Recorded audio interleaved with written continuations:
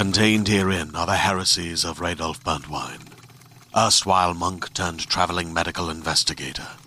Join me as I uncover the blasphemous truth of a plague-ridden world, that ours is not a loving God, and we are not its favored children. The heresies of Radolf Burntwine, coming January 2nd, wherever podcasts are available. Hi, I'm Keegan. And I'm Madigan. And you're listening to Your Angry Neighborhood Feminist. This is a podcast where we explore the world through our own personal feminist perspective. Hello, everybody. It's just me. It's just Madigan. I kept the regular intro, but now I guess it's kind of awkward because it's just me alone talking to myself. So, hi, everybody. As you hopefully know by now, Keegan is actually in Missouri. She is working with the Black Lives Matter group over there. She's doing so many awesome things. I'm so proud of her. I haven't had many updates from her yet, so I've got to ask her a bit more of what she's doing. So maybe I can fill you guys in next week on all of that fun stuff. So before we get started on the news, I wanted to fill you all in a bit on what I have planned for while Keegan is away. So I have planned a series that I am calling Bad Girls, where I will tell the stories of 4 women that are very different than what you would usually hear on the show. While they're notorious, they are not inspiring feminist women, but they did make an impact on women's history. So I'm really excited for you all to know who I'm going to talk about, to hear all those stories, and get some feedback. I really hope you all like everything. Okay, also, I want to thank everybody who has been sending in their 5-star reviews. It means so much to Keegan and I. We always screenshot them and send them to each other. We read every single one. I swear we're not super vain. We just really love reading how much you like us. We've even gotten some constructive criticism in the reviews, and we always really appreciate it. And on top of all of that, reviewing us on Apple Podcasts is like the best way that you can support us as like a business, as a podcast. If you guys really like what you're listening to, having a good review out there means the absolute world to us, and we really appreciate it. So I've got a few things to get to. I have no idea how long this is all going to take. I highly doubt I'm going to take up 30 minutes of your time talking to myself. So let's just jump in.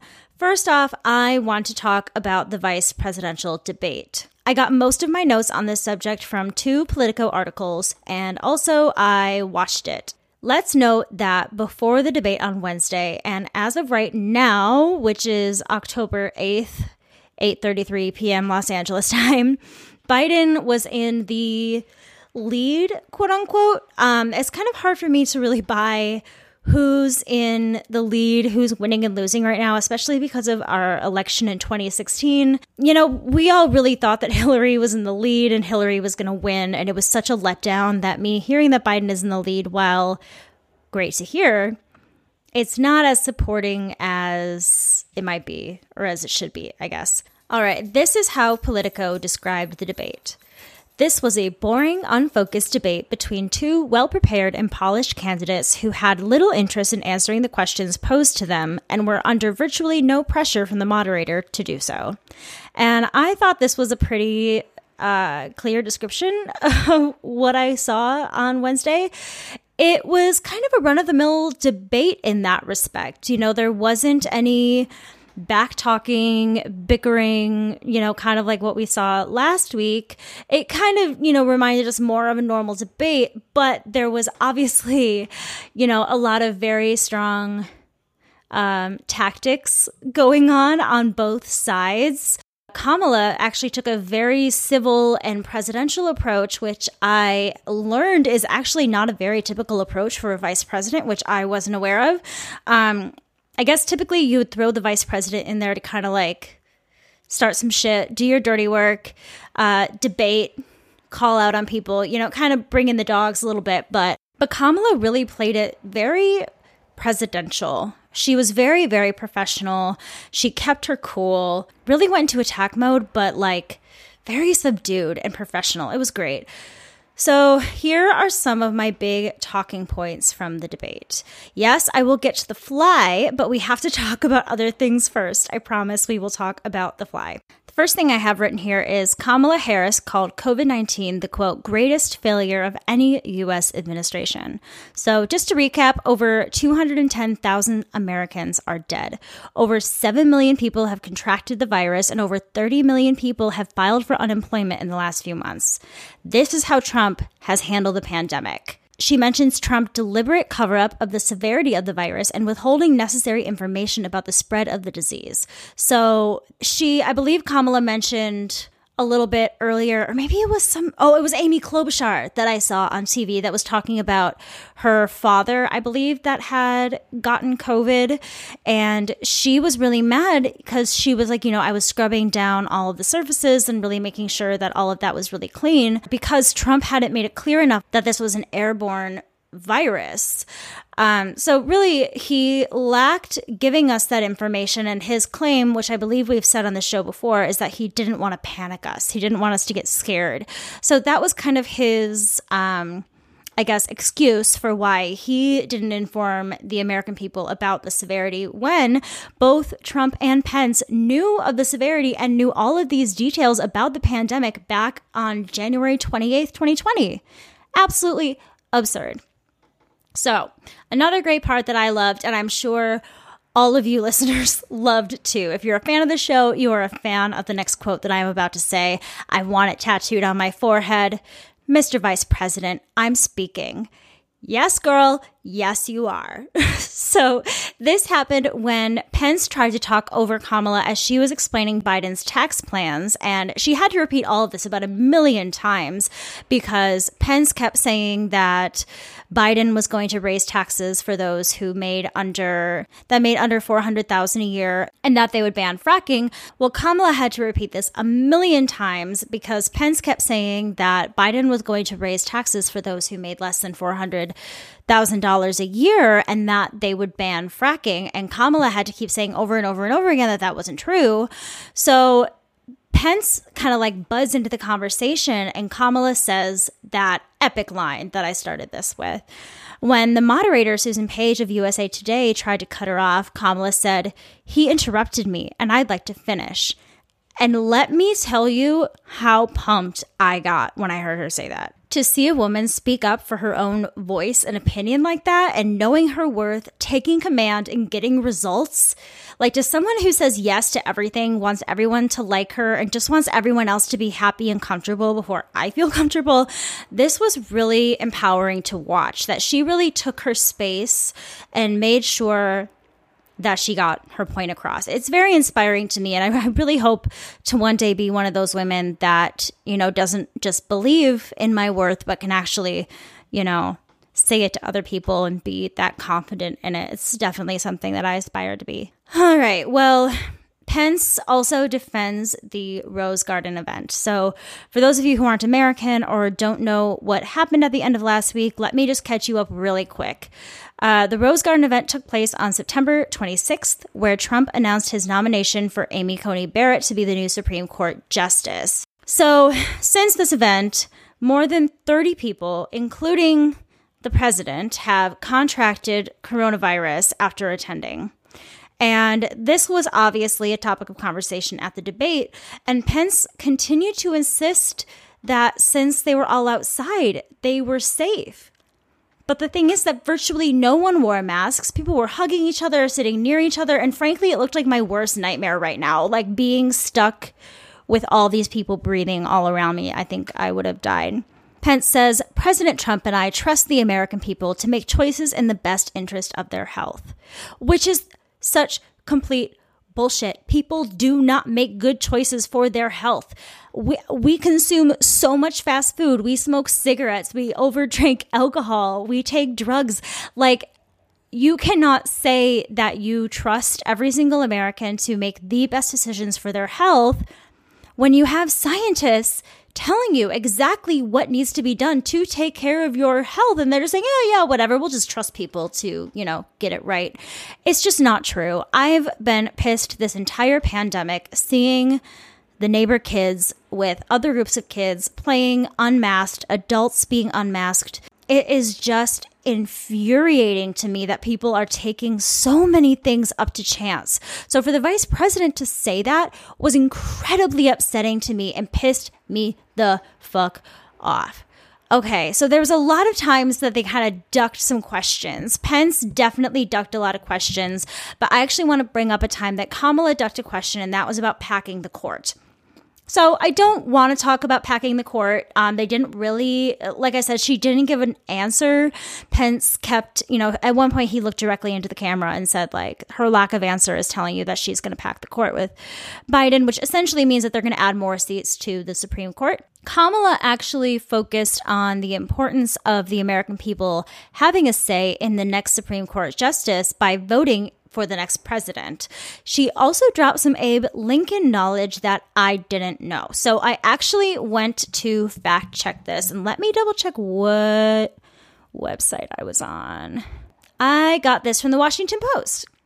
All right, so she tells the story of Honest Abe saying that he wouldn't choose the next Supreme Court justice just 27 days away from the election, which, fun fact, was the same number of days away the 2020 election was as of yesterday during the debate, which was kind of funny. And Abe stated that whoever was voted to be the next president should choose who should fill the seat. But here's the thing. This is where kind of the fact-checking comes in. Like, technically, that's true. Abe did not fill that seat until after he was reelected president. But there's a bigger story there kind of involving, I was going to be like, it's kind of political, but obviously everything is political.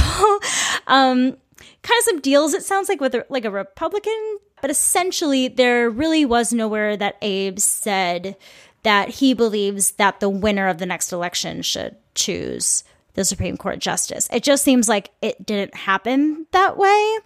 But either way, it was kind of a cool, like, history tidbit that I wanted to bring up. And we have a repeat of last week when asked if Trump and Pence would agree to a peaceful transfer of power. And I didn't write this down, but I believe the moderator, Susan Page, also said something about, like, what would your responsibility be in that? And I thought that was such good choice wording. Like, how would you be responsible in this situation? And he simply said that if there was a, quote, free and fair election, he emphasizes, he and Donald Trump will win. So he is saying that if you let the American people vote free and fairly, which to him means no mail-in ballots, Trump will win. Which, honestly, this is the thing. And I saw this, I believe, I saw this on John Oliver this morning, where he was talking about how we all need to change our standards for this election. We're so used to getting our president results the day of the election. But the thing is that we're in a pandemic year, so a lot of people are not going to be physically going to the polls. There's going to be a lot of mail-in votes. And there are some states that apparently you can't even send in your mail-in ballot until the day of the election. Apparently, there are tons of hiccups. Like, if you don't have, like, the exact same signature as you have in the past, they might not count your ballot. There are so many things that are so specific about mail-in ballots that Trump and Pence are really, really, really trying so hard to squash. Because the thing is, the day of the election, Trump might be coming out on top. Honestly, it's probably going to be mostly Republicans and people who don't care about the pandemic who are showing up in person to the polls. So that might give us some false information about who our president is, but they say it could take until like the end of November to get through all of the mail-in ballots and to really be thorough and make sure that everyone is counted correctly. Then we will know for sure who the president will be. Kamala was also asked this question, and she really repeated what Biden said during the presidential debate last week. She just said, the importance of voting and the importance of using your voice and maintaining democracy. This is the biggest thing about our election this year, is that we need Biden and Harris to win to maintain our democracy. It is absolutely vital.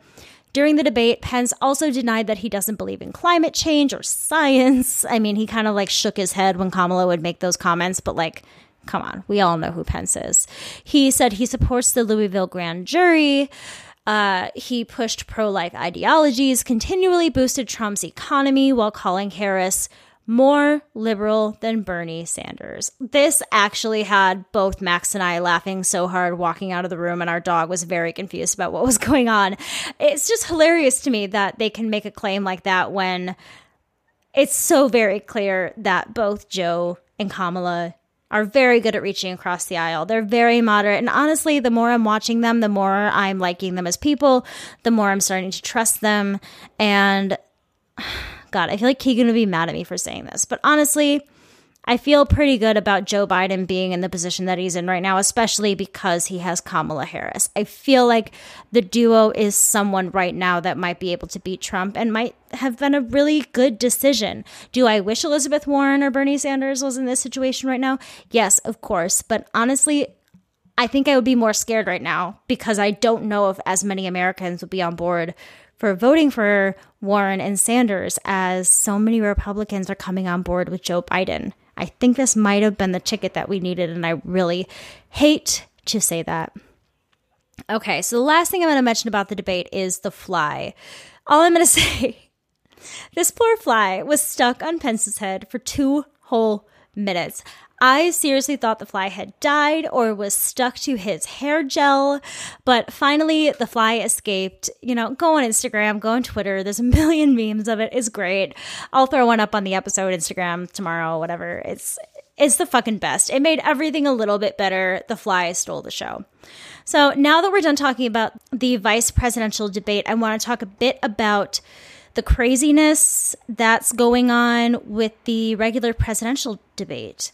So I don't have a whole lot of set in stone info here because things are kind of going nuts as of today, Thursday. So Trump has bowed out of the next debate because he refuses to do it virtually.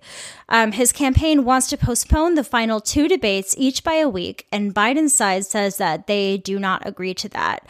I did read somewhere actually that Biden was okay with having the debate be in person as long as, personnel, doctors, and everything signed off on it and could ensure the safety. But he was also fine with the virtual debate because, obviously.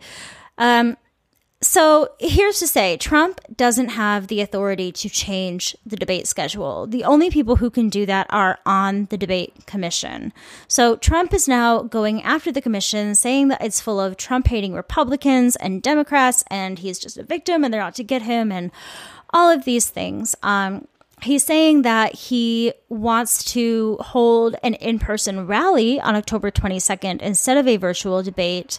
Biden actually also announced that he will be holding a town hall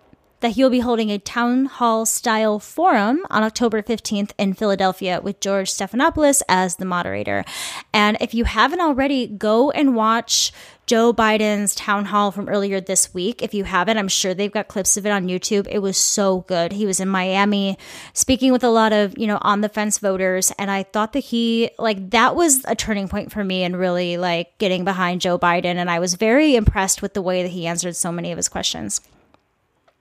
Okay, the final horrible thing that I want to talk about is the fact that Derek Chauvin, the man who murdered George Floyd back in May, has been released on a $1 million bond. He was charged with the 2nd and 3rd degree murder and manslaughter of George Floyd, and now all of Floyd's assailants are now currently out on bail. Chauvin was released Wednesday morning, so yesterday morning my time. 2 days ago for y'all. I don't know why that's important for me to add. I don't have any more information than this. I just feel like it's important to know that now everybody who was involved in George Floyd's murder is just out in the world right now with very little limitations. As far as I'm aware of, they can't contact the victims' families. They had to turn over their weapons. But really, there's no substantial punishment right now while they wait for trial, and that's really upsetting to me. So to get out of that last little funk, this is something that Max told me while I was kind of writing my script for this week, and he told me that there's this new feature on Yelp where if a business gains attention for reports of racist conduct, Yelp will place a new business accused of racist behavior alert on their page to inform customers, along with a link to a news article where they can learn more. So Yelp and 2020 actually did something right. I think this is really, really cool and really great. And I've also seen a lot of companies, right next to certain products, Black-owned business, woman-owned business. And I think it's really fantastic that we are advertising the discrepancies and the systemic racism within a lot of businesses in this country. And so, yeah, hit up Yelp next time you want to go somewhere and make sure you're not eating with a bunch of racist motherfuckers. Awesome? So I gave you all the spiel in the beginning about the review, so I'm not going to do that again. But if you do want to write into us, and I'm still saying us because I know Keegan will still check the emails and want to be in touch with you all, go ahead and do so at neighborhoodfeminist@gmail.com. You can also direct message us on Instagram at Angry Neighborhood Feminist. You can follow us there. We have a Twitter that we sometimes use at YANF Podcast, YANF Podcast. We have a Facebook business and group page. You can go ahead and rate and review us on that business page as well and chat with the other listeners on the group page, right? Yeah. Wow, this is really hard when I'm by myself and I can't feed off of Keegs. It's so weird. And lastly, if you don't already do this, please check us out on Radio Public. It is a free app. You can listen to us for free. They send us a few cents. It makes us happy. So just do it, right? Okay. That's all we have for you today. With all of that being said, we encourage you. I encourage you to rage on. God, this is really fucking weird. Hey there, this is Justin Bartha. I made a funny new podcast, King of the Egg Cream. It has the greatest cast in the history of podcasts with actors like Louis Black. I'm torn by my feelings for two women. Bobby Cannavale. You can eat it, or if someone hits you, you can put it on your cut. Melanie Linsky. I wonder what these marvelous things are that look just like boiled chicken feet. Jason Ritter. I can break things and pick locks and kill people. Michael Stuhlbarg. The whole point is to inspire people that they should make themselves better. Ari Grainer. No, don't whet its appetite. What are you, an idiot? Me, Justin Bartha. That's not just any egg cream, that's a Lemke's special. And all narrated by the hilarious Richard Kind. This is the story of Harry Dalowitz and how he rose from nothing to become New York's King of the Egg Cream. So if you like funny true stories, come listen to King of the Egg Cream, available wherever you get your podcasts.